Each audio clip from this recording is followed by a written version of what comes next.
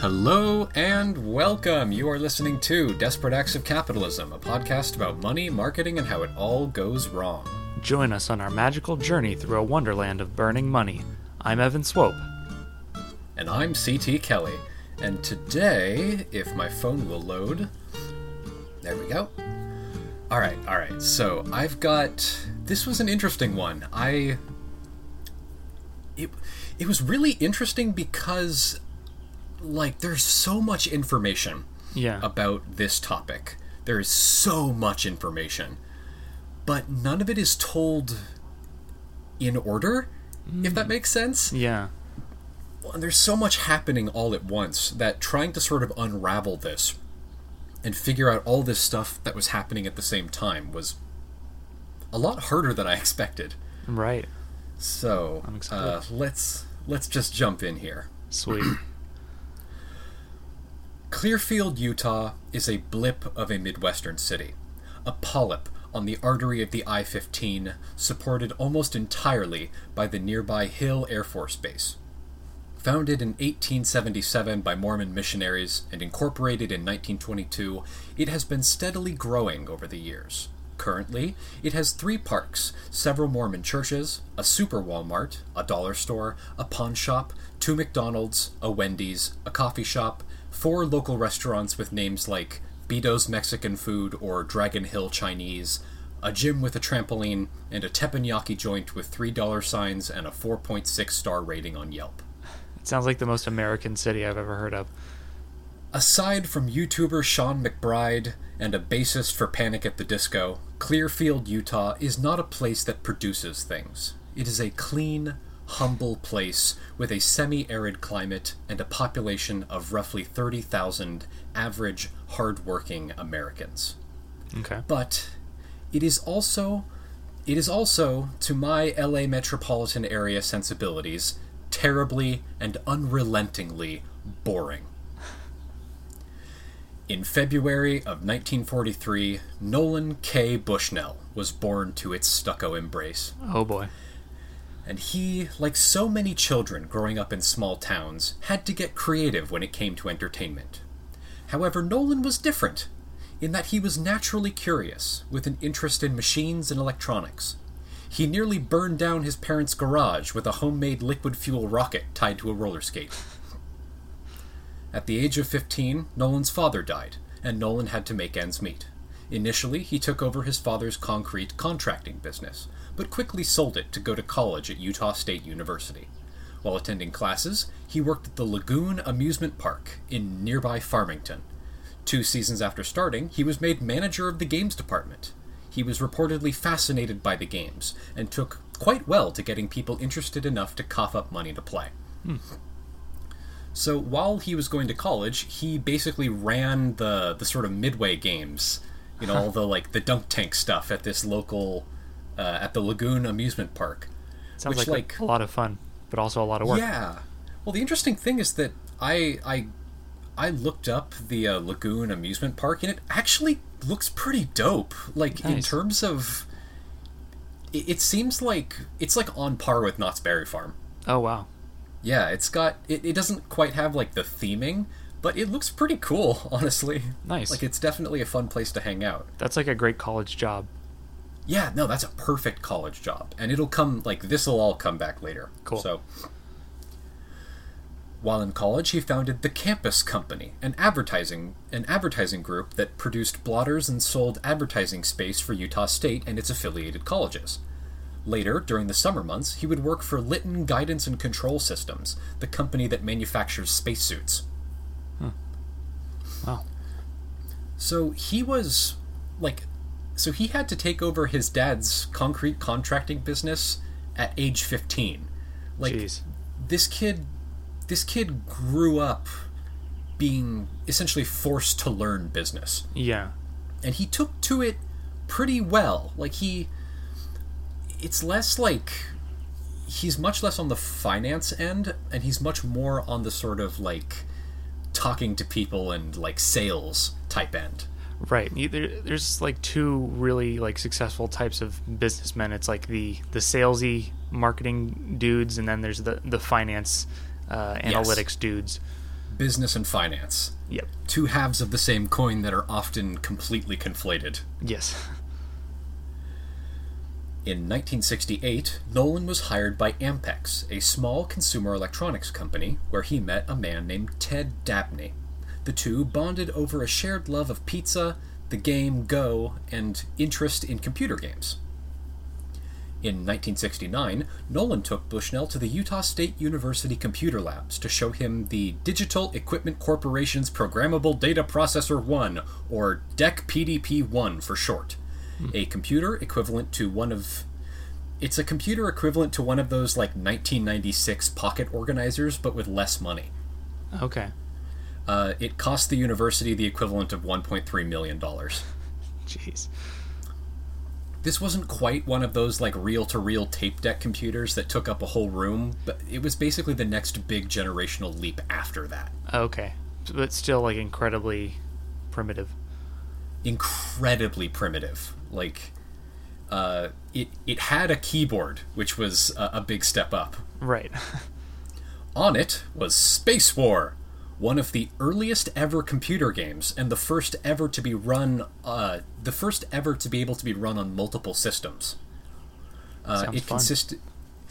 It actually seems kind of fun, and I'm sure that you could play a reproduction of it in your browser right now. Yeah. Let's see. It consisted of two ships, the Needle and the Wedge, that attempted to navigate the gravity well of a star placed at the center of the field as they fired torpedoes at each other. Because, the PDP-1, all of this is... all of Nolan's early life takes place in the old Silicon Valley. Because before it was this big tech entrepreneurship thing, it was the center of aerospace, right? Okay. It was all weapons contractors. And so the DEC PDP-1 was built for aerospace telemetry, which is why one of the first video games in history is built for simulating a gravity well. Wow. You can fire the torpedoes, but they're affected by the gravity of the star, right? So you can sort of bank your shots by, if you fire closer to the star at the center, the torpedoes will curve much sharper, and so you can snipe people around corners like that. That does sound like a lot of fun. Right? Yeah. Ah, yes. Nolan and Ted were inspired. Nolan described his idea for a fiberglass cabinet, complete with control pad and a coin slot, similar to Midway games, and the pair were off to the races. Bushnell and Dabney worked with a company called Nutting Associates to manufacture their product. Dabney developed a method of using video circuitry components to mimic functions of a computer for a much cheaper cost and a much smaller space. Bushnell and Dabney used this to develop a variation of Space War called Computer Space, where the players shot at two orbiting UFOs. Nutting Associates helped to manufacture the fiberglass cabinet. So, early on, this sort of dynamic duo of Bushnell and Dabney was one of the sort of earliest Silicon Valley power pairs. This is very similar to Steve Wozniak and Steve Jobs. Right. Bushnell's the sales guy, but Dabney's the tech guy. Right. Right? Because the two really important, powerful forces to have for a startup. It's this combination of two guys that both understand tech and business. Yeah. And are very good at it, right? Yeah.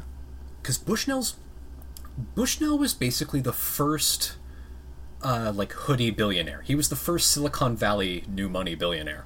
Okay. He laid the groundwork for all of this. For the Zuckerbergs to come. Yes. No. Nolan Bushnell is what every person selling stocks and bonds in Silicon Valley is trying to be. Right. But Nolan Bushnell was this crazy 1970s version of that, where he had Jordache jeans and a pocket full of condoms and coke. A way more metal version of it. Yeah, right. While they were developing this, they took on duties under Nutting to repair pinball machines. Computer Space did not fare well commercially when it was placed in Nutting's customary market, bars. Nutting reported that they had produced 2,300 units but had only sold 750, feeling that the game was simply too complex for the average customer, unfamiliar and unsure of the new technology. Right. So Bushnell started looking for new ideas. So that was sort of where... Because, like, remember back in the 1960s, if you were going out to an amusement park or something, you could drink, you know? It's not like Disneyland. This is the sort of blue-collar version of all that, where you go out with your friends and you sort of get hammered and ride some roller coasters. You throw some balls in hoops, and they're trying to give you as much beer as possible. That sounds crazy to me now. It just sounds like a bad idea. It sounds fun, but all that stuff is so much more expensive now, you know? Oh, yeah. I mean, like, they would be gouging you left and right if they still did that. Exactly. And it's like, they gouge you even if you're sober. Exactly. Like, imagine if Disneyland sold alcohol. Like, it'd be insane. Right, but... And so... This is, like... When they pitched this idea for, like, one of the first arcade cabinets to Nutting Associates... Yeah. They were like, oh, obviously this will go into bars. That's where, like, that's the logical conclusion. Right. But imagine being, like, some drunk ex-Mormon in the middle of Utah somewhere, and there's this, like, crazy experimental aerospace computer with UFOs on it, like, in the corner, and you're like, what the fuck is this? Yeah. Right. I want to play the game where you roll the ball and try to hit down the pins. Right, exactly. You want to play the pinball game. You don't... It's like, what is this weird sci-fi Jetsons technology with the UFOs and the big knob? Yeah. So that didn't go well, so they started looking for other ideas. Right. They decided to start a separate venture initially called Syzgy Game Company, spelled Syzygy. Just rolls off the tongue. Yeah.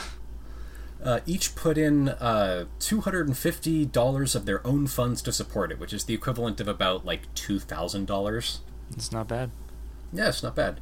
They subsequently made sure that Nutting used Syzgy Energy labels on every Computer Space game sold to reflect their work on the game.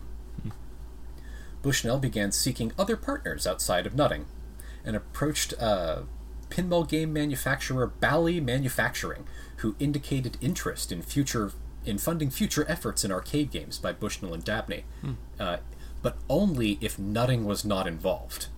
What do they have against Nutting? They're competitors. Oh, okay, I see. Like, they all make arcade games. Right. Let's see.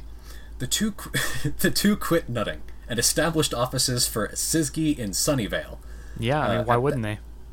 Right, yeah. At that point, not taking a salary yet since they had no products. Yeah.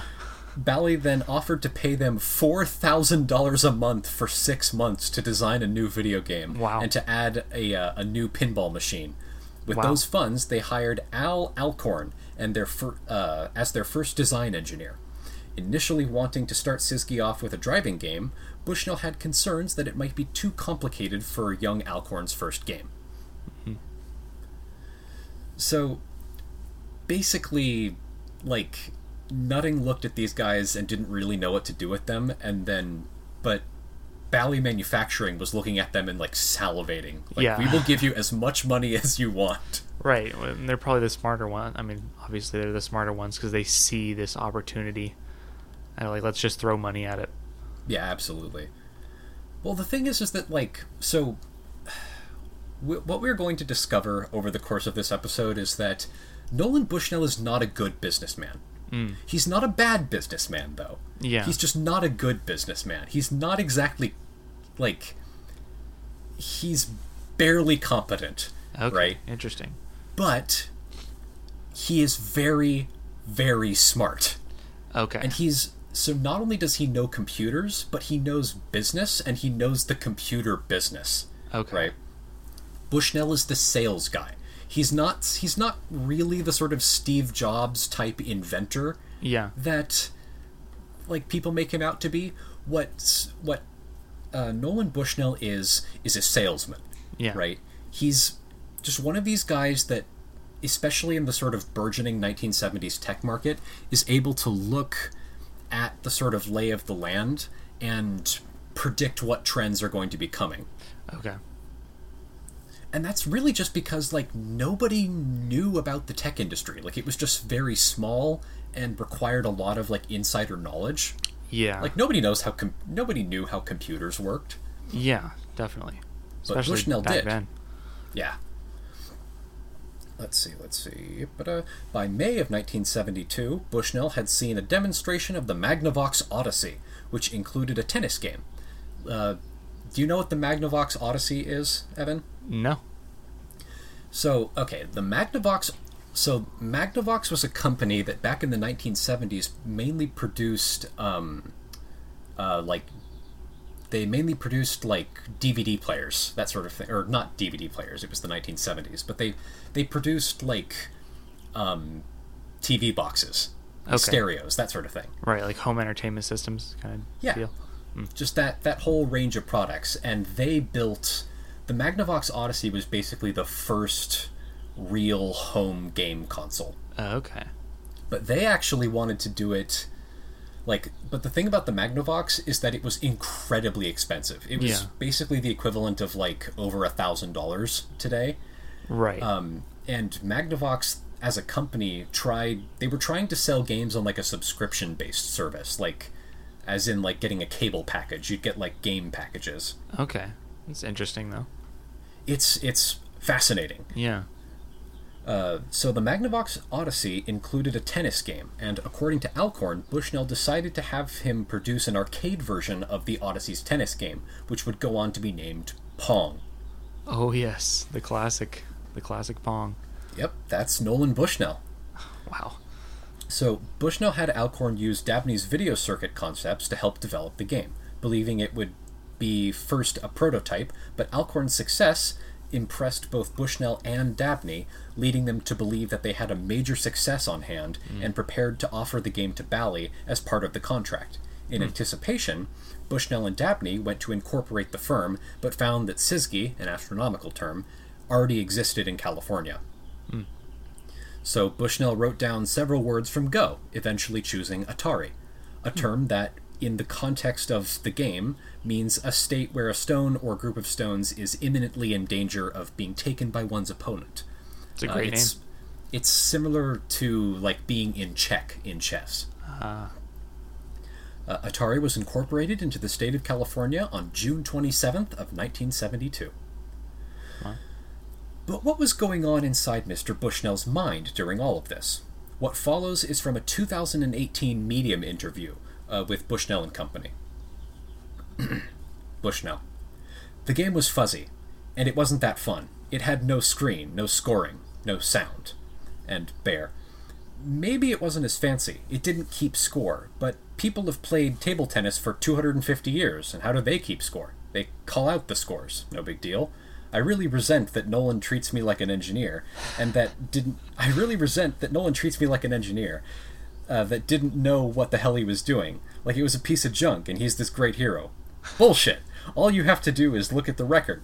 350,000 Odysseys sold in the first year. I didn't go before the President of the United States to have the National Medal of Technology hung around my neck, because I'm just an engineer. I invented video games! I love how spiteful he is. That's great. This is how everyone talks about Nolan Bushnell. Because here's the second thing about Nolan Bushnell. He's an asshole. Oh, great. He's not evil, but he's definitely a fucking asshole. And which is why I'm sure he's good for this podcast. Yes. I was worried that he was just going to be like a good businessman, like just a regular dude who was a good businessman. No, he's an asshole. He's like okay, good. He's not like he's not like a bad person per se. He's just an asshole. He's that 1970s flavor of asshole where it's like kind of endearing. Yeah. Well, he's not like a to a point. Right. He's not like a sick horrible person. He's just like a jerk. Yeah, he's not. he's not on that like Ron Johnson level of being like an evil East India Company ship captain or anything. Who disdains his customers. Right, who actively hates his customers. He's a lot closer to like, oh god, it's, oh man, who was that guy? It's like he has a personality very similar to Billy McFarland, but if he was actually good at his job. Right. Like, what are you saying? What are you saying about Billy McFarland? Just his whole personality of being like a very sort of driven dude bro, if that makes sense. Oh, I see. Yeah. Okay. Yeah. Okay. I see what you're saying. What's with the hesitation? Okay. In full disclosure, when you said Billy McFarland, I thought you were referring to the dude from Billy on the Street. No. So I was like, wait, what's your problem with Billy Eichner? Billy Eichner, that's the Billy Eichner. Like, yeah, dude. Like, what's you hate Billy Eichner? I was like, right. Confused. What's wrong Sorry. with Billy? I thought he was fun. He's a jerk, kind of like Billy Eichner. Right. Sorry. That I added nothing to the podcast there. No, it's fun. It's always interesting seeing like weird directions that your mind goes in. Yeah, it was just confusion. Anyway, continue. All right. So Bushnell, it was Al's first or second day, and I had needed a training project. Computer space was a pretty complex project, and Bally's driving game was going to be the hard one. And I thought, okay, I'm gonna pitch him this learning project, this ping pong game. Bear, my ping pong game, Pong they called it. Alcorn. Nolan described Pong as one moving spot, a score, a net, and a ball. It couldn't be any simpler. He told me that he had this deal with General Electric. Bushnell. I told him that I had a contract with General Electric because I find that people don't like training projects or dead-end projects. It was a little fabrication. So he just lied about it. He just lied about having a contract with GE to get Bear to work harder on this. That's like an Elizabeth Holmes move. Yeah. There's always a connection. Like, that's what I love about this podcast. It's like there's so many like trends that emerge. Well, it's interesting with Bushnell because it's like if these guys were all sword masters, all of them would have studied Nolan Bushnell, you know. Right. And learned various tricks and styles. Right. They would be modeling themselves after the swordplay of Nolan Bushnell. Yeah. So Alcorn, it never occurred to me that this could be bullshit. Yeah, why would it be? Right. It's like it's day 2 and he's like, why would you lie about that? Yeah. Bushnell. Al basically had the thing going in half a week. It might have been a week and a half. And it was fun, I thought. Maybe Bally would like Pong instead of this driving game. I took it to Chicago and presented it to Bally. They were troubled by the fact that it was a 2-player game, and that, at the time, you needed to have a 1-player game. So they thought that was the entrenched wisdom at the time. Alcorn. So Nolan said, put it out on location. We put it next to a computer space at Andy Capp's Tavern. Nolan and I popped it in one day after work and went and bought a beer and watched until somebody played it. I never thought anybody would play it. Think about it. There's no instructions. It just says Pong. Pong. It just says Pong, which meant nothing. There's just 2 knobs and a coin box. What's the motivation here? Hey guys. Pong. What? Hey guys. Pong. Are you okay? Are you having a stroke? Pong. Guys, look, Pong? Look, Pong. Look. Oh god, he is having a stroke. Just like flapping his arms, spinning around. That's what strokes look like. It's a severe stroke. It's an advanced stroke. It's like that Onion video where it's like the parody of the TED Talks, and the dude like makes an invention that fires every neuron on your brain at once. Right. And he's going, he starts like vomiting and like convulsing and spinning around. Man, my favorite thing about those Onion Talks were like they always use that one cutaway shot of like the black guy in the audience nodding. Yeah. He's in like every single video. Yeah. It's like every time they need a reaction shot, it's like the same black guy nodding. It's just those little touches that the Onion does. It's just like genius. Alright, Bushnell and Dabney offered to license Pong to Bally, but the game had no idea what to do with the game, and did not immediately take the license. It's like... It's literally like Bushnell and Dabney fly into Chicago, and they're like, hey guys, Pong. They just have a big sign with Pong written on it. Hey guys, Pong. Pong. It's like, what do we do with this? What is this? This is nothing. Pong. They eventually just like take it, just like because they're so like creeped out by them. Just getting closer with a sign that says Pong. Bushnell and Dabney opted to create a test unit themselves and see how it was received at a local establishment. By August of 1972, the first Pong was completed. It consisted of a black and white television from Walgreens, the special game hardware, and a coin mechanism from a laundromat on the side, which featured a milk carton inside to catch coins. It was placed in a Sunnyvale tavern by the name of Andy Capp's to test its viability. The Andy Capp test was extremely successful, and the company created 12 more test units, 10 which were distributed across other local bars. They found that the machines were averaging around $400 a week each. Wow. In several cases, when a bar owner reported that the machines were malfunctioning, Alcorn found that it was due to the coin collector had been overflowing with quarters, shorting out the coin slot mechanism. Right. Wow. It was literally breaking because it was so successful. Right. It's hard to have something that breaks because it's too full of money. Yeah. They reported these numbers to Bally, who still had not decided on taking the license, which, like, you're a fucking idiot. Yeah, there's your proof of concept. Like, there's the test run. Like, it's like smashing success. Right, it's like, hey, Bally Manufacturing, so we've got this machine that's literally so successful that it breaks under the sheer weight of the amount of money that is stuffed inside of it every day. And they're like, oh, I don't know, guys. It's like, you fucking idiots. Bushnell and Dabney realized that they needed to expand on the game, but formally needed to get out of their contract with Bally. So Bushnell told Bally that they could offer to make another game for them, but only if they rejected Pong. Bally agreed, letting Atari off the hook for the pinball machine design as well. So they're now completely out of their contract with Bally, but they have to make some other game for them that isn't Pong. Right. You know, one of the most successful video games in human history. Yeah. Right. That's like you said, Bushnell's like a genius, like seeing their stupidity and immediately getting out of like the contract. Like that's a very shrewd move. Bushnell has this crazy mutant ability for like stepping off the train at just the right moment. Okay. It's not. And I don't think he's doing it on purpose, which is the weird thing. It's less that he was, like, lucky, or, like, that because he did have a good grasp on, like, when the winds were changing in the business world. Yeah. But there are so many instances in this story where he just, like...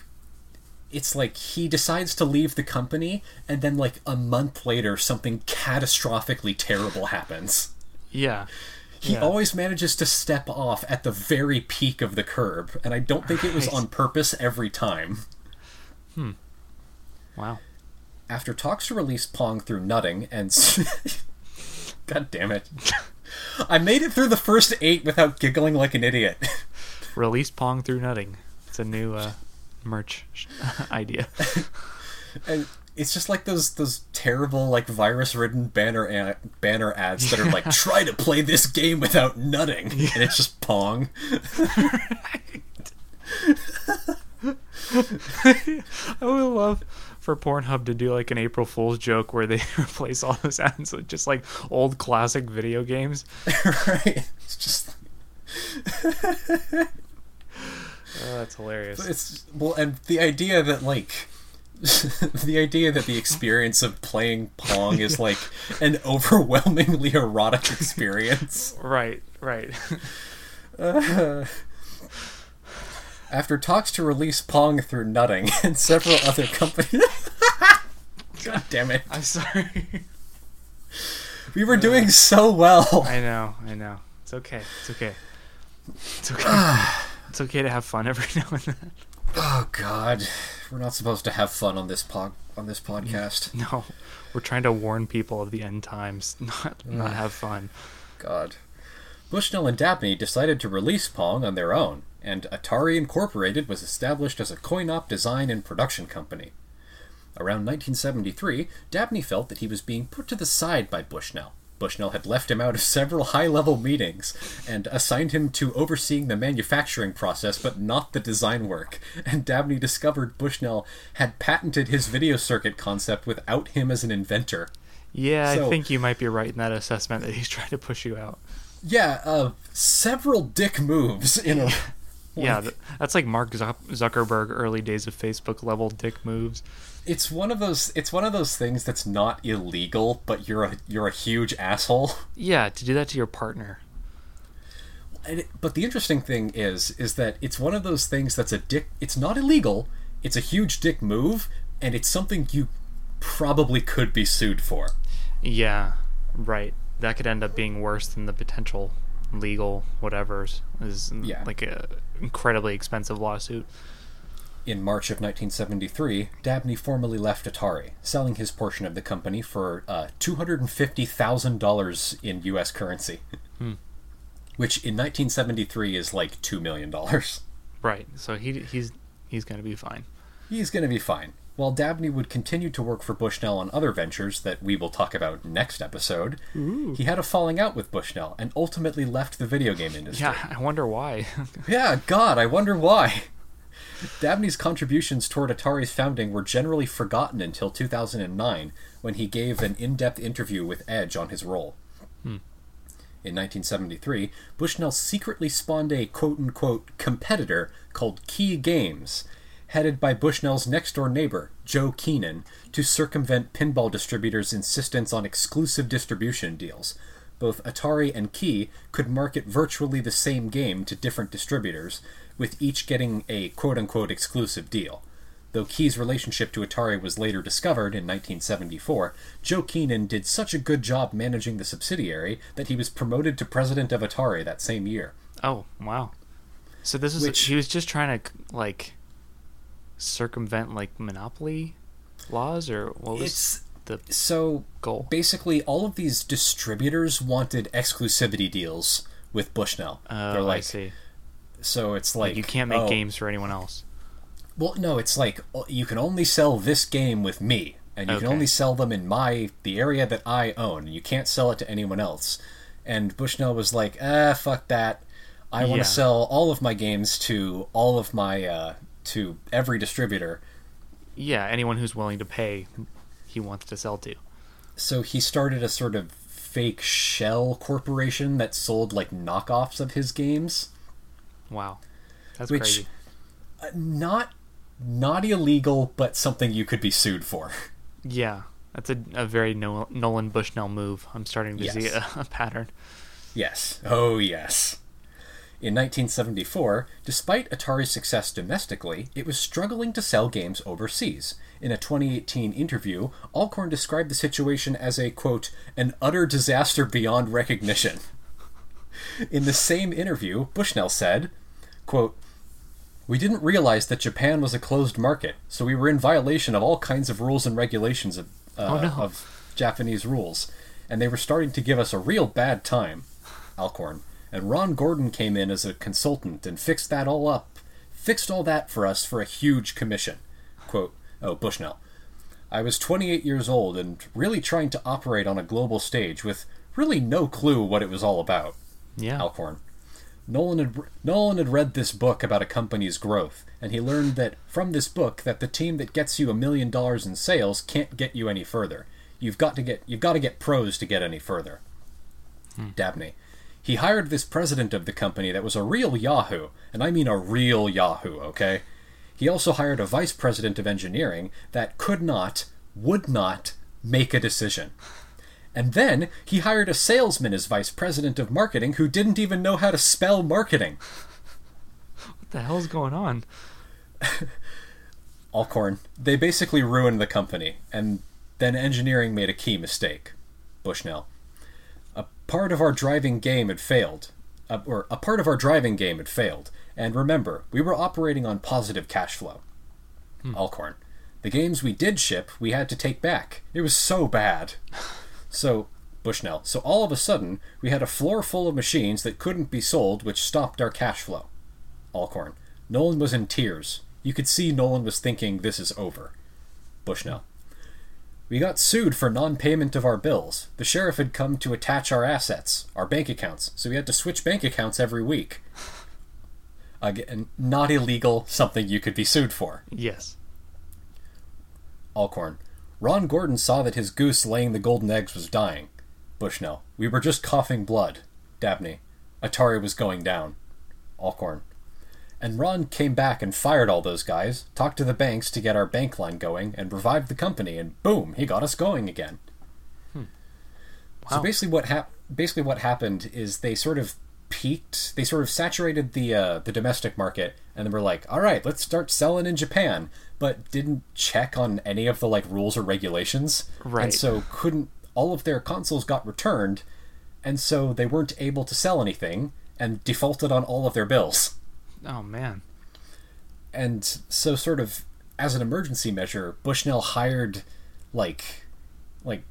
he hired this sort of financial manager who basically took the reins from him in a way that was all right, buddy, let me do this. Good try, but yeah. Daddy's gonna right, drive buddy. now. Let a professional take over. Thank you. Yeah. Thank you. Good boy. In 1974, Atari entered the consumer electronics market after engineers Harold Lee and Bob Brown approached Alcorn with an idea to develop a home version of Pong. With a marketing and sales distribution agreement with Sears, Pong's sales soared until the unit was released in 1975. And this is when Pong really hit it big. Yeah. Right? Was this home version of Pong. Because what Atari has just done here is they have entered the home consumer electronics market. Wow. And this will be a move that changes the face of global capitalism. Yeah. Damn. Oh yeah, this entire story, just keep this at the back of your mind, all of this fundamentally changed global capitalism. Right. This is an enormous, history-changing watershed series of events. Starting with Pong. In 1975, Howard Canton, Atari employee Ron Wayne, along with two independent contractors who had previously helped with development of the Atari game Breakout, created and marketed their own home computer. They offered the design to Bushnell, but Atari had no desire to build computers at the time, instead focusing on the arcade and home console markets. In 1976, one of the non-employees went to Nolan to see if he couldn't get him to put some money in for exchange for a minor equity stake in their startup. Nolan remarked, "If they asked me if I would put $50,000 in, and he would give me a third of the company. I was smart, so I said no." The two non-employees were named Steve Jobs and Steve Wozniak. Oh, wow. It's kind of fun to think about that when I'm not crying, continued Bushnell. So it seems like he cries a lot. Not that there's anything wrong with that. Just interesting to I've heard him being in tears twice now. Well, he did a lot of cocaine. Okay. Remember, this is the 1970s, so there's a lot of everyone in this story is on a lot of cocaine, so they're very emotional. Right. It's not a bad thing, just something to note. Not a bad thing, but there is very possibly cocaine behind that. Yeah. Right. So basically, in 1976, Steve Jobs was like, "Here, if you give me $50,000, I'll give you a third of Apple." Right. And Bushnell is still beating himself up over that move. Yeah. Damn. In 1970, what? Oh, sorry. What are you saying? Never mind. It's fine. It's not even worth it. It's gonna make a Jimmy Neutron reference. Who cares? Wait. Okay. No. Now you have to make it. Oh, okay. It just reminded me of there's an episode of Jimmy Neutron where his dad talks about he almost had a chance to invest in McSpanky's Burgers, but he chose to use his money to pay for his wife's engagement ring, and so right. Jimmy invents a time machine and tells his dad to invest in McSpanky's Burgers, and then he goes back forward in time, and his family is incredibly rich, and but like his parents are assholes, so he realizes like money just doesn't make you happy, etc. Right. And he learns a valuable lesson, but right. Forget it. Sorry. Just imagine somebody coming up to you and being like, could you give me $50,000 for a 1/3 share of McSpanky's Burgers? And then later in life, that turns like McSpanky's turns out to be like the McDonald's of your dimension. Yeah, you'd be beating yourself up all the time.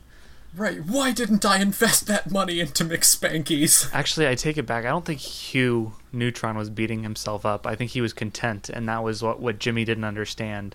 Right. Yes. Let's see. Anyway. In 1975, Bushnell started an effort to produce a flexible video game console that was capable of playing all 4 of Atari's then-current games. Development took place at an offshoot engineering lab, which initially had serious difficulties trying to produce such a machine. However, in early 1976, the now famous MOS Technology 6502 was released, and for the first time, the team had a CPU with both the high performance and low cost needed to meet their needs. The result was the Atari 2600, released in October of 1977 as the, quote, video computer system. It is one of the most successful video game consoles in human history. Wow. Bushnell knew he had another potential hit on his hands, but bringing the machine to market would be extremely expensive. And so, before he released it, in 1976, Bushnell sold Atari to Warner Communications for $28 million, using part of the money to buy the Folgers Mansion. This largely turned ownership of Atari over to a man named Ray Kassar. It's a cool name. And buckle up, everybody. This is where it gets fun. Okay. In 1977, the Atari 2600 was released. While part of Warner, Atari achieved its greatest success, selling millions of 2600s and computers. At its peak, Atari accounted for 1/3 of Warner's annual income and was the fastest growing company in the history of the United States at the time. Wow. In November of 1978, when Atari Incorporated co-founder Nolan Bushnell left the company after a dispute with Warner over the future of Atari Incorporated, Kassar became CEO. So he didn't really leave the company, he was kind of forced out. Yeah. Under his leadership, sweeping changes were made at Atari, and the laid-back atmosphere that had existed under Bushnell's leadership had all but disappeared. Oh, man. Because Bushnell ran this company like the Playboy Mansion. There were basically no rules, and as long as you, it was like Bushnell would give you a job, and then as long as you finished it by the time he asked you to finish it, he didn't care what you were doing. Right. His office had a hot tub in it. Right. And he would invite girls over all the time. The peak of 70s opulence. It totally was. It was but you have to remember that Nolan Bushnell was a nerdy engineering student from Utah State. Right. So it's and now he has a ton of power, and money. But he's really just here to use technology to make money, right? He's not really some crazy hedonist. Right. The hedonism isn't his goal. He actually liked video games and just wanted to make video games. Right, but what's a little hedonism on the side? Right. So, take that corporate culture, and then combine it with Ray Kassar. Now, let's hear a little bit more about him. All right. Under his leadership, sweeping changes were made at Atari, and the laid-back atmosphere that had existed under Bushnell's leadership had all but disappeared.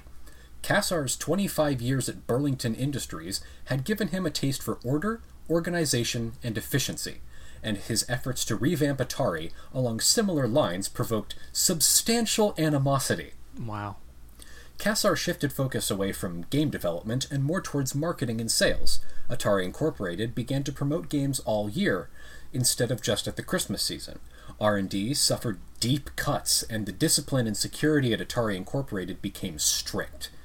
Kassar became unaffectionately known to many at Atari as the, quote, sock king, or the, quote, towel czar, due to his previous years at the textile industry. Towel czar. The towel czar. After he once referred to Atari's programmers as, quote, high-strung prima donnas in an interview with the San Jose Mercury News in 1979.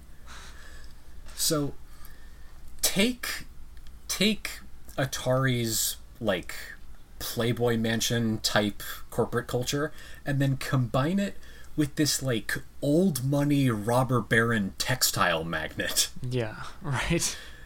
And the thing is that Ray Kassar, like, it's 1975. Nobody knows what software designers do. Like, nobody knows. He can't tell if software designers are being productive or not. He doesn't understand how this works, and so he's deeply disdainful of them. Right. Yeah. And so he starts treating them all like shit. Right. Like, he started, like, lowering their pay and, like, forcing them to work harder and with longer hours, which every single one of these guys, like, remember, this is the team that made the Atari 2600 and Pong, so they looked at this asshole like, you can't tell if we're doing a good job or not. Like, yeah. So we're just going to sit here on our stock options and do whatever we want. Right. Yeah, might as well. Well, and so basically what happened was, as soon as leadership got turned over to Ray Kassar, everything fell apart almost immediately. Right, of course. He didn't understand the company he was running. Well, by 1982, Atari had $1.3 billion in annual sales and was the fastest growing company in the history of American business. Wow. Although the 2600 had garnered the lion's share of the home video game market, it experienced the first stiff competition in 1980 from Mattel's Intellivision, which featured ads touting its superior graphics capabilities relative to the 2600. Still, the 2600 remained the industry standard bearer because of its market superiority, and because of Atari featuring by far the greatest variety of game titles at the time. Although, the Intellivision did have better graphics. The 2600 had rectangular pixels. The Intellivision did not, I believe. So what does that mean, though, like, for performance? Well, so, okay, they pretty much ran on equivalent chips. Like, they were basically as fast as each other, but the Intellivision had, like, it could do more colors, and it could do, like, it had just more, like, its video card was better, so it could have more pixels on the screen at once, meaning, like, just the images on the screen were better. Right, okay, got it. During the Kassar years, Atari Incorporated sales grew from $75 million in 1977 to just over $2.2 billion just 3 years later.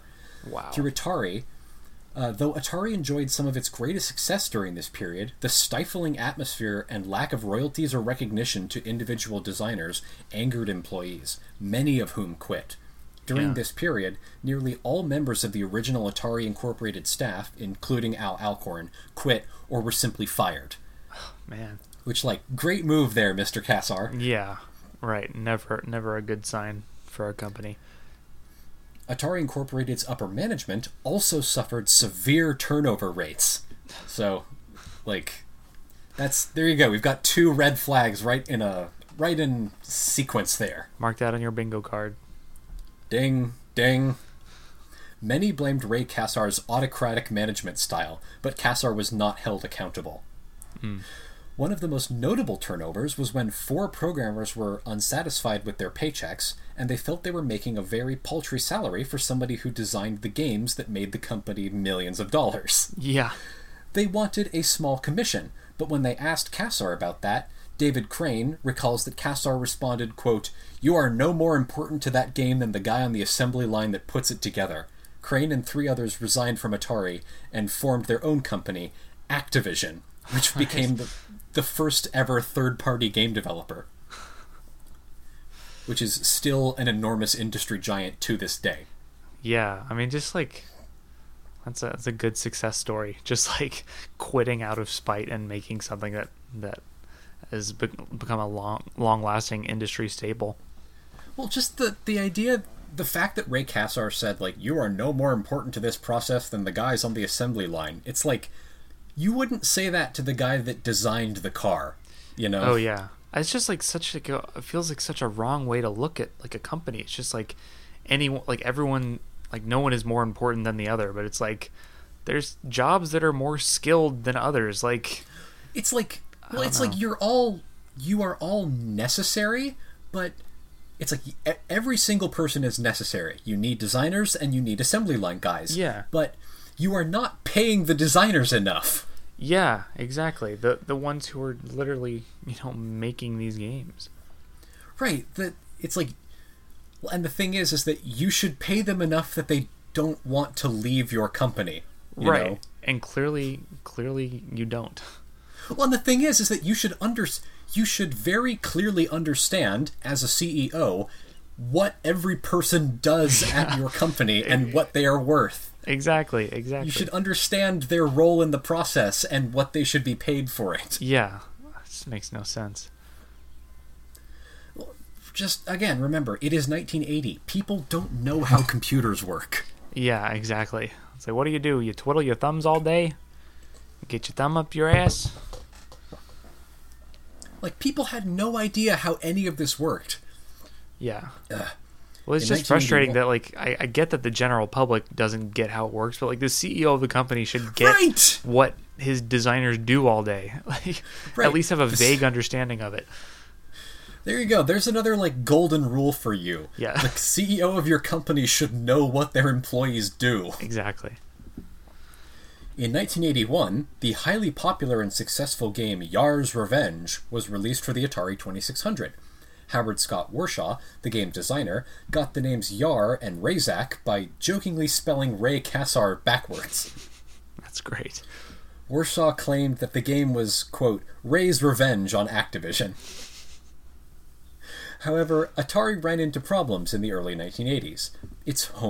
Mainly, its home computer, video game console, and arcade divisions operated independently of one another and rarely cooperated.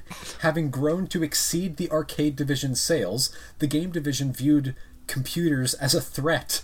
But by 1983, the computer division was losing a price war with Commodore International. So they pulled the same shit that Sears did. They had the different divisions of their companies, like, never talk to each other and compete with each other. Right, just like cannibalizing your own company. Well, and what this meant is that the people that ran these different divisions essentially became their own sort of miniature CEOs in and of themselves that started, like, that even further closed off the different divisions from each other. Yeah, right. They stopped sharing resources and became responsible for their own, like, hiring, firing, and resource practices, which is quite possibly the worst way to run a company. Right, like warring cartel chiefs, like... Yeah, just literally. It doesn't work. Everyone has to be on the same page. Well, and it's like the whole... The main advantage to having a giant-ass corporation is the fact that you can move your fucking assets around to where they need to be moved. Yeah, exactly. In 1982, the Atari 5200 game console was released as a next-generation follow-up to the 2600. It was based on the Atari 800 computer, but intentionally incompatible with Atari 800 software, and its sales never met the company's expectations. I wonder why. Yeah, right. Because basically what they did was they're like, all right, here's the Atari 5200. It has it has basically the same guts as our, like, Atari 800 series home computer, but it's not backwards compatible, so all of those games that you spent like $75 on because this is 1975, you gotta rebuy them if you want to play them on the 5200. Right. So no one did that. Yeah, exactly. That's incredibly frustrating. People hate that now. Oh, I mean, it seems like standard practice that at least the previous generation can be played on the on the following system. Exactly. Popular games from third-party developers such as Activision, Imagic, Parker Brothers also hurt Atari, reducing its share of the cartridge game market from 75% in 1981 to less than 40% in 1982. That's a huge drop. Right. Also in 1982, Atari released an incredibly disappointing port of Pac-Man, which featured pathetically subpar graphics and a grating, incomprehensible remix of its iconic soundtrack. Now, I asked my dad about this because he actually had a 2600 back in 1980, and he said that, so the Atari 2600 sound chip was, terrible, and that this cover of the Pac-Man theme was like nails on a chalkboard. It was actively painful to listen to. Right. It's hilarious. It sounds like something I would design. Dude, I love the whole concept of there's something so funny to me about an otherwise normal product that has a single element that makes it incredibly painful to experience. Yeah, exactly. It's imagine if the new Tesla comes out and it's a great car, everyone's raving about it, but the AC only blasts incredibly hot air. It's you cannot be in the car for longer than 30 minutes or else it's physically painful. Right, or it's imagine the new Tesla comes out, but the way that the seats are built gives it a weird lump that's always pressing into your ass in a really uncomfortable way. And it's why did you do this? The car is amazing, but it's painful to sit in. Yeah. It's why did you do this? Or it's specifically something it would have to be something that you can totally experience the product in a completely normal way, but you just have to put up with this one weird thing. Yeah, exactly. And you'll just never understand why that was added. Right, it's not going to cause you any physical harm or anything, but it's just this one really, really, user hostile piece of design. Right, it's why? There's something so fucking funny to me about, finding a tutorial video on YouTube that, it explains everything perfectly, but, the guy that recorded the sound has a terrible mic, and so it's just, ear-splittingly loud or something. Yeah, exactly. And it's it's valuable information that you want to know, so you just have to get through it. I love it because it's a challenge. It's how willing are you to get this information? I'll tell you how to beat this level of the game, but you're gonna have to experience this horrible grating treble of my voice. Oh my god! It's like having to sacrifice a fattened hog or something so that you can There's always a price. Right. I love shit like that. It's so fucking funny to me. Oh, that's great. Oh my god. However, there was something else in the works in 1982, and if you know anything about Atari and 1982, you know what I'm about to talk about. I think I have an inkling. So at the time, Steve Ross, Chief Executive Officer and CEO of Atari's parent company, Warner Communications, started negotiations with Steven Spielberg and Universal Pictures to acquire the license to produce a video game based on a recent film. In late June, Warner announced its exclusive worldwide rights to market coin-operated and console games based on said film. Although the exact details of the transaction were not disclosed in the announcement, it was later reported that Atari had paid $25 million, or $66 million when adjusted for inflation, for the rights. Right. A bafflingly high figure for video game licensing at the time. Yeah. When asked by Ross what he thought about making a game based on the property, Atari CEO Ray Kassar replied, quote, "I think it's a dumb idea. We've never really made an action game out of a movie. An arcade game based on the property has also been planned, but this was deemed to be impossible given the short deadline." Why did they go through with it if Ray thought it was a dumb idea? Well, because it wasn't him making the decision. It was his boss at Warner. Right, okay, right. Because Ray Kassar is just the CEO of Atari, but it was his boss, the CEO of Warner Communications, that made this choice. Yeah. That's hilarious.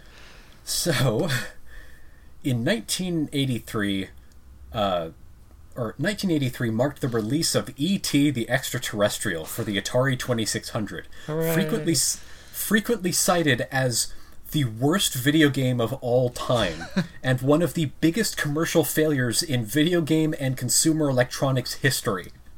It is broadly considered a major contributing factor to the video game industry crash of 1983, and has been frequently referenced and mocked in popular culture as a cautionary tale about the dangers of rushed game development and studio interference. Now, they say that E.T., the video game, is the worst video game of all time, but people who say that clearly haven't played Happy Feet the game. Have you, Evan... Have you played E.T. the video game for the Atari 2600? No, I haven't. But okay, I have played Happy Feet. Shut the fuck up, Evan. You have no idea what you're talking about. There is no possible way that any game can ever measure up to E.T. the Extraterrestrial. Alright, well, you gotta play Happy Feet the game. That's a pretty shitty game. I mean, I've played my fair share of shovelware games, right? Nothing compares to E.T. Like, it is so unrelentingly bad. We will talk about it. Okay.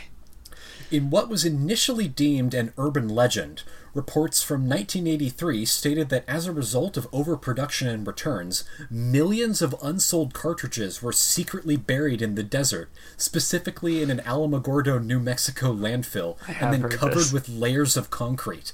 And in April of 2014, diggers hired to investigate the claim confirmed that the Alamogordo landfill contained many E.T. cartridges, among other games.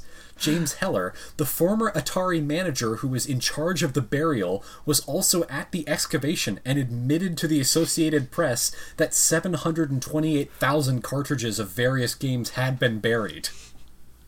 Houses built on that land were later discovered to have been haunted by the specter of an 8-bit brown alien. Oh no, this isn't even 8-bit, my friend. This is the Atari 2600. What bit are we at this point? Oh, this is raw flash RAM memory. This isn't even, like, we aren't even at bits yet. That's the next generation. That's crazy. Yeah. Yeah, so, okay. If you haven't played E.T. the Extraterrestrial, so most games at the time took about 18 months to make. That was normal for the industry at the time. Atari had a really good team, and they could get games out in a year. So they made this deal with Universal in June and told them to have the game ready for Christmas. So that's 5 months. Oh, man. Now the team, and remember, this is the team that made Pong and the Atari 2600. Yeah. These people could get any job they wanted in the industry. Yeah. They could do whatever they wanted. Right. And people would pay them whatever they wanted. Yeah. So instead of doing that, they said, fuck it, let's try, and sat down to see if they could actually make an E.T. video game in 5 months. Yeah, it's like a challenge to themselves. Yeah, that's basically how they treated it. And the result is, so the game has 5 rooms, and it can only manage 4 colors on the screen at one time. So there are 5 rooms, and they are all filled with holes. And your job as E.T. is to walk painfully slowly into these holes. These holes. These just black holes. And then if you touch any of these holes, it teleports you into a side-scroll view, where the hole has like a 1 in 8 chance of containing a small gray dot, which, according to the game's manual, is one of the 6 pieces of the phone that you need to complete the game. Right. And the way that you so you collect these, and then you have to press a button to get E.T. to extend his neck so that he can hover out of the hole. Now, the thing is that every time you press the button, there's only like a 1 in 8 chance that it's actually going to trigger the movement, like the movement option. Right. And so getting out of these holes is a Sisyphusian task. You can hold down the button, and E.T. will float up, and then just stop floating, and float up, and then stop floating. I mean, it's like, say what you want about the game design. It's very accurate to the plot of the movie. That's exactly, exactly capture that incredibly, timeless story so well. The classic scene where E.T. goes into the next hole and has 1 in 8 chance of finding a gray dot, and then another 1 in 8 chance of extending his neck outside of the hole. It just had me in tears every time as a kid. Now, in addition to this, if you actually do manage to escape the hole, Evan, are you okay? Sorry, it's just the whole idea of just the game revolves around holes. It's just so strange. Which are not featured in E.T., I don't think. No, there's no holes. There are no holes. So, if you do manage to reach the top of the screen to make it out of the hole, quote-unquote, there's a large chance that it will simply spawn you back into the world, and your collision box will be overlapping the hole, and it'll just teleport you back into the hole. So you finally, like Bruce Wayne escaping from that underground prison, drag yourself out of this hole, and then you're just sent back in hole. Well, and the noise that it makes when you extend your neck is and then the noise for getting out of the hole is bap, and then the noise for getting into the hole is bop. And so what this game sounds like is bap bop. Oh fuck, I'm back in the hole. Bap bop. Yes. In addition to this, throughout the entire game, you are pursued by a police officer that moves slightly faster than you. And if he touches you, he takes you to jail and erases all of your progress while keeping the timer the same. So even if you do manage to do this Sisyphusian task of collecting enough of these phone pieces, it takes an enormous amount of time to get out of these holes, and so almost every time you actually do get out of a hole, the policeman is waiting there for you to just take you to jail and take your phone piece. That heartbreaking scene in the movie where E.T. finally extends his neck out of the hole after the 47th try, and there's just a policeman waiting there saying, "Not today, E.T., you're going to jail, boy." And then he takes him to jail and then lets E.T. out of jail. Yeah. E.T. I cried every time. Oh my god. In July of 1983, Kassar was forced to resign from Atari Incorporated over mounting allegations of illegal insider trading. In December of 1982, Kassar had sold 5,000 shares of his stock in Warner Communications only 23 minutes before a much lower than expected fourth quarter earnings report would cause Warner's stock to drop nearly 40% in value in the following days. So, stock drop of over 40%. You can mark that on your bingo cards. Yeah. The Securities and Exchange Commission accused Kassar and Atari Incorporated Vice President Dennis Groth of trading stock with illegal insider knowledge. He settled with the Securities Exchange Commission for $81,000, neither admitting to or denying the charges. Could have just been a strong coincidence that the stock dropped 40% the exact next day. I don't know. Oh gosh, I'm just so embarrassed about this. I would hate to have my good name sullied by accusations of insider trading. So here's $81,000 for you to drop this. Right. These problems were followed by the video game crash of 1983, which caused losses that totaled more than $500 million. Wow. Warner's stock price slid from $60 to $20, and the company began searching for a buyer for Atari. When Texas Instruments exited the home computer market in November of 1983 because of a price war with Commodore, many believed that Atari would be next.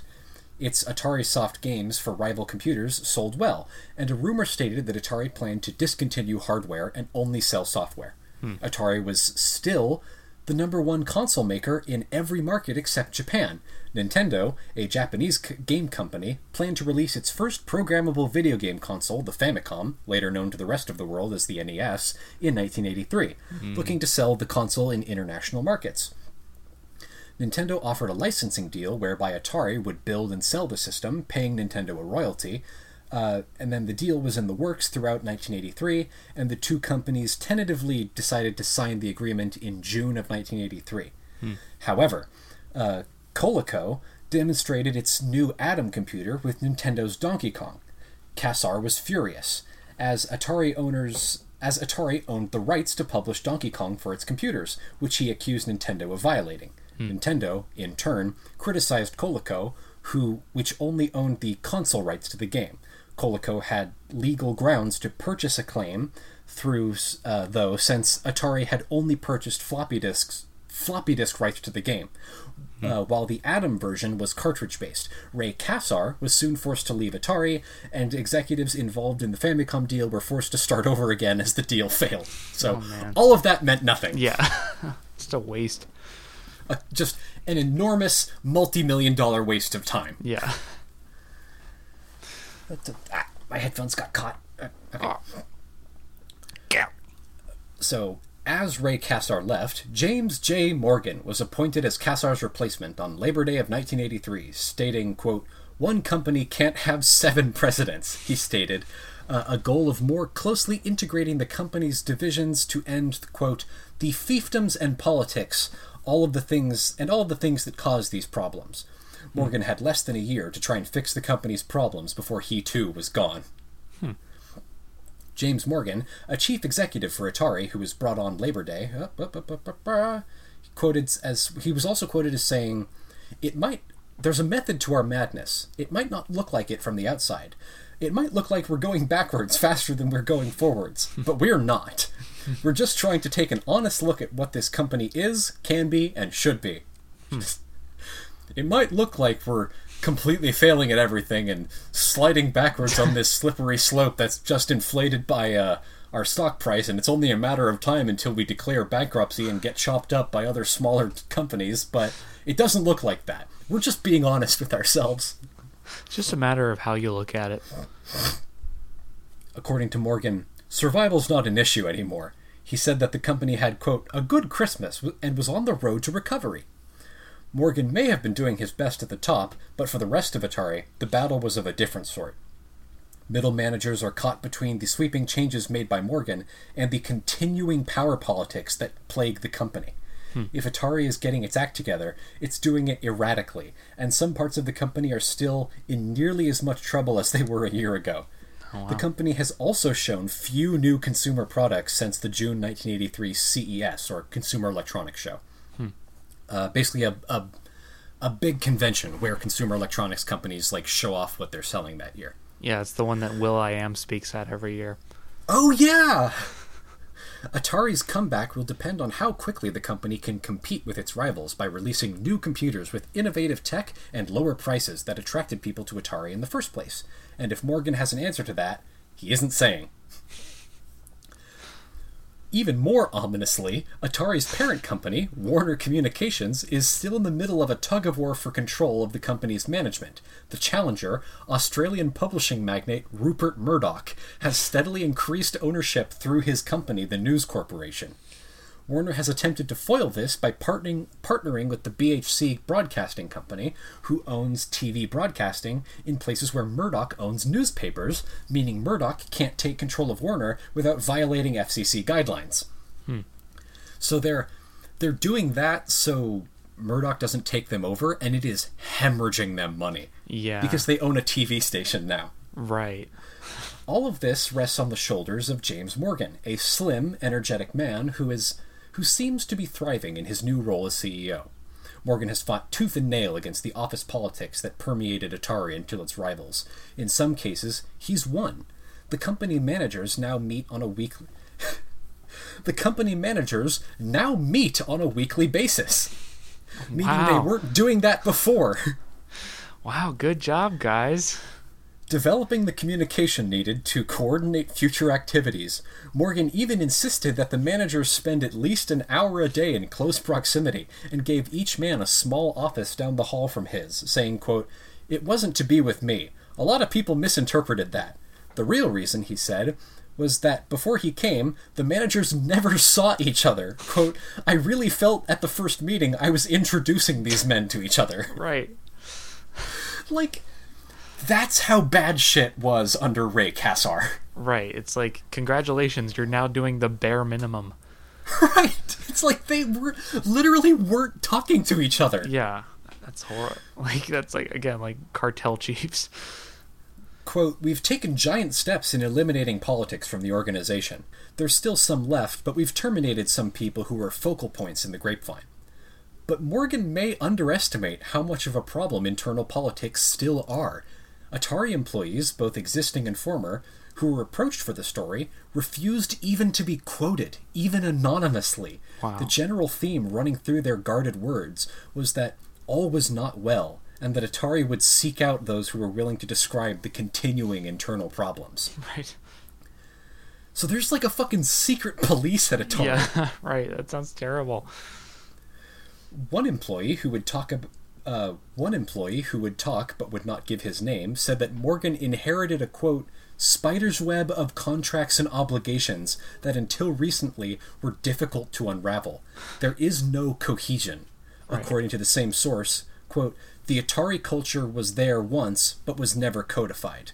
There have been tremendous power politics that nobody has ever been able to wrestle with. Morgan was laying the law down, but some of the hierarchies may be hard to put aside. Old patterns die hard."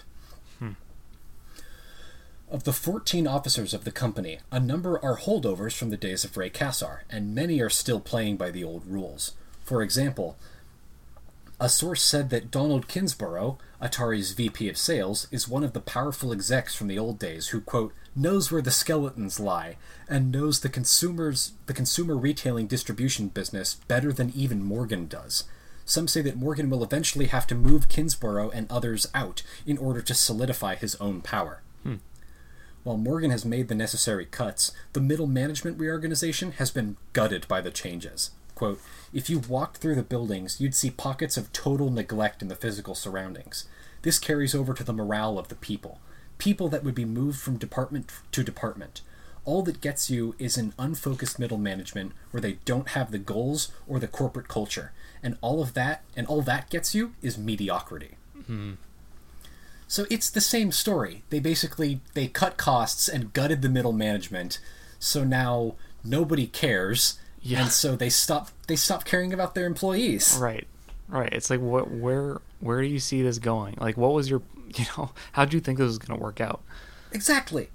One dealer told InfoWorld in early 1984 that, quote, It totally ruined my business. Atari has ruined all the independents," a non-Atari executive stated. Quote, "There were so many screaming, shouting, threatening dialogues. It's unbelievable that any company in America could conduct itself the way that Atari conducted itself. Atari used threats, intimidation, and bullying. Oh, man. It's incredible that anything could be accomplished. Many people left Atari. There was incredible belittling and humiliation of people. We will never do business with them again." Rave reviews. Additionally, stated that Atari has never made a dime in microcomputers, John J. Anderson wrote in 1984. "Many of the people I spoke to at Atari between 1980 and 1983 had little to no idea what the products they were selling were even about, or who, if anyone, would actually care. In one case, we were fed myths and disinformation on a frighteningly regular basis from a highly placed someone supposedly in charge of all the publicity concerning the computer systems. And chilling as the individual happenstance was, it seemed to have been endemic at Atari at the time." Right. It's not an isolated incident. It's like these different divisions of the company are actively sabotaging each other. It's like, why? You're all on the same team, guys. It's like, if you worked together, you would all make more money. Yeah, because you would have a company that functioned. It's like, no. The guys in computers are mean. Right. Our division has to be doing better so we can get the bonuses. Right. It's like the CEO did some like program where he offered some prize that like the winning division is going to get like a $100 Olive Garden gift card. And so they've just been like infighting with each other and like sabotaging each other so they can get that Olive Garden gift card, failing to realize that like they're actively destroying the business. Yeah. Well, and that's exactly what was happening, but instead of an Olive Garden gift card, it was like stock options. Yeah, it's like just failing to see the real priorities. Well, and it's hilarious because it's like stock options for a company whose stock price is very quickly tanking. Yeah, it's like, what are you really after? Like, why? Like, what is your incentive to sabotage other departments? So can Atari make it? Synapse's Ken Grant thinks so. Quote, "We're rather optimistic, more so than we have been in more than a year." PaineWebber's Lee Isger estimates that Warner could manage to break even instead of reporting a loss, which, if true, could be the start of a dramatic turnaround. Quote, "The worst is certainly over for Atari," said Isger. "I don't know how good the future will be, and if Atari hasn't established a beachhead by 1985, it doesn't have a chance." Following this, CEO Ray Morgan did manage to get Atari to break even on Q4 of 1984. But by early 1985, the company had crashed and was split off into 3 pieces to be sold off.